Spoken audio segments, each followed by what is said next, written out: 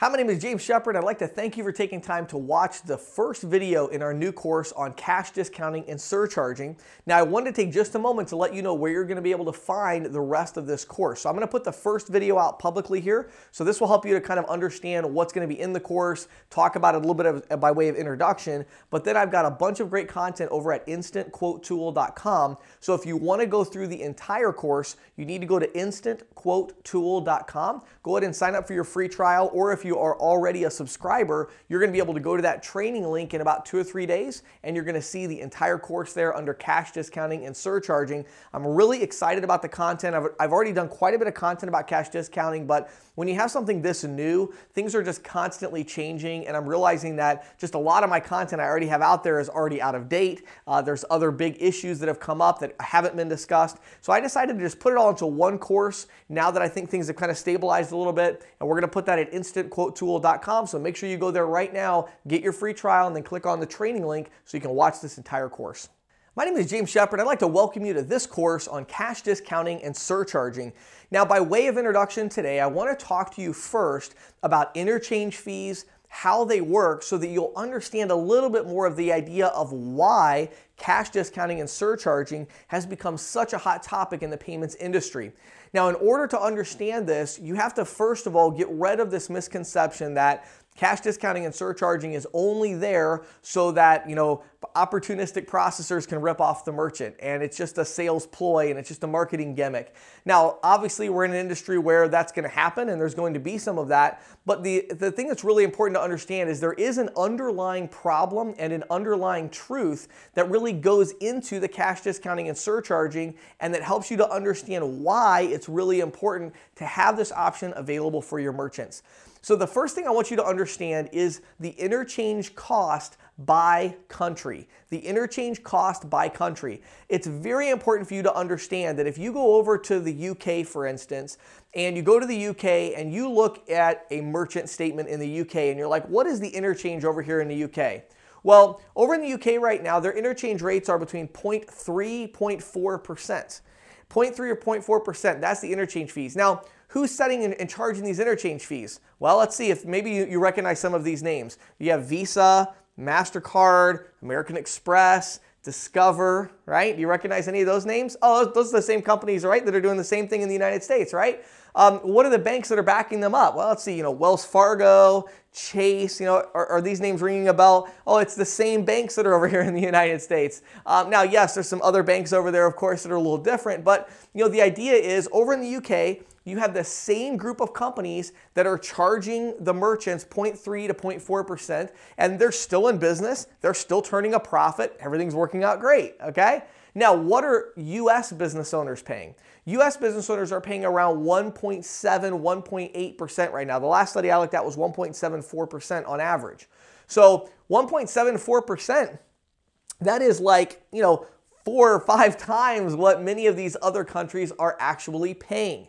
And so no matter where you go in the world, you could go to Australia where it's usually maybe 0.5, 0.6%. You could go around and find these different countries, and what you're going to see is that business owners in the United States are paying significantly higher interchange cost than other business owners are around the world in other countries, and they're paying these interchange costs to the same banks, the same brands are setting the rates and all that. Now, you might ask yourself, why is this happening? Doesn't it make sense? I mean, think about this for a second. If I go to Sam's Club and I buy 50 rolls of toilet paper, okay, my cost per roll is going to be a lot less than if I go right over across the street to Walmart and I buy 4 rolls of the same toilet paper, right?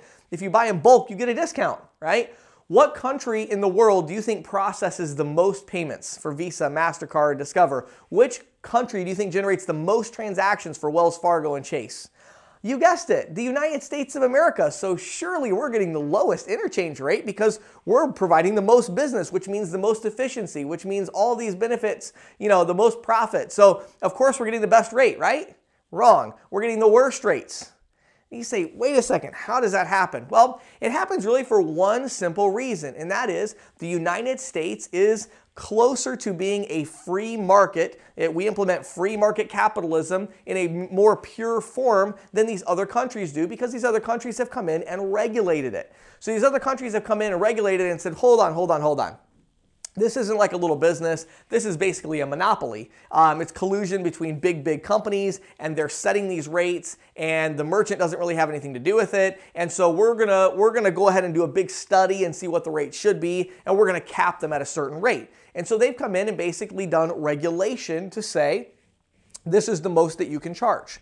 In the U.S. market, we've had just a little bit of that with the Durbin Amendment. They came in and regulated the check card and how much that can be. But as far as credit card transactions and even a lot of the check cards that are unregulated, there's just not the same level of regulation. And as a result, the interchange rates are still really high here in the U.S. market. And as they took the check card rates down, they took the credit card rates up, and it just was kind of a wash. And so the reason is because, again, in the U.S., we have this free market capitalism idea. So how does a free market work? Well, the way a free market works is that the person who is buying something, right, they have the ability to make a choice. Do I want to buy this thing or not? And so that means the person who's selling the thing, they have to say, well, I got to be careful how I price this, because if I price it too high, then the person paying isn't going to want to pay anymore, right?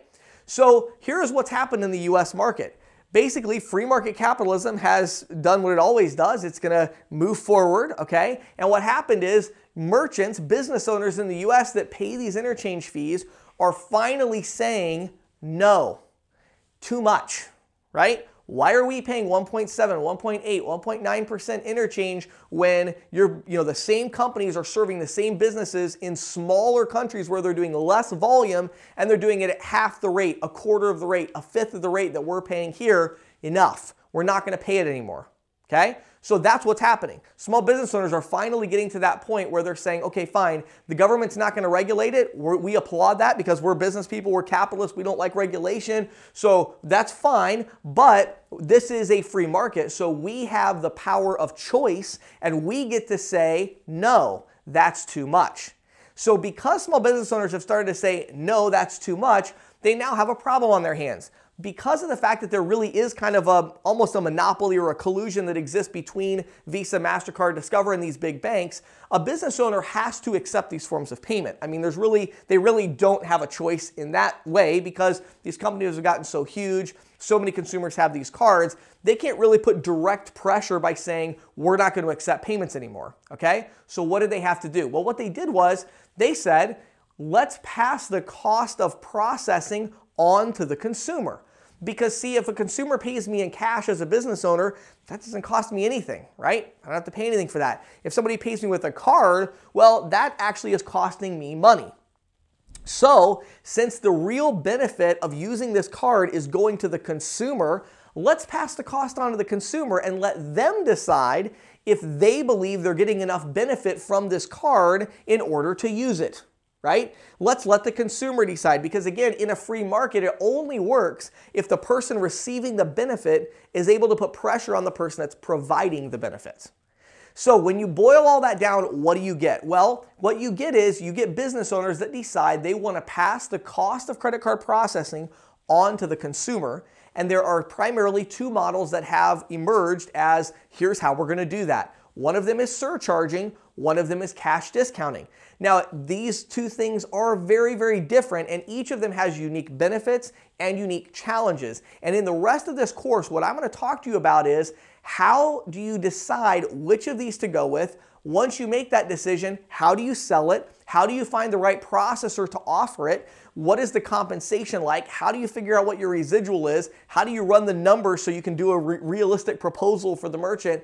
And all of these other things that come into play. And so we're going to be going through that in the rest of this course. I thank you so much for taking time to watch this video or listen to this podcast. Make sure you come back here to instantquotetool.com, log in and click on the training link so you can watch the next video.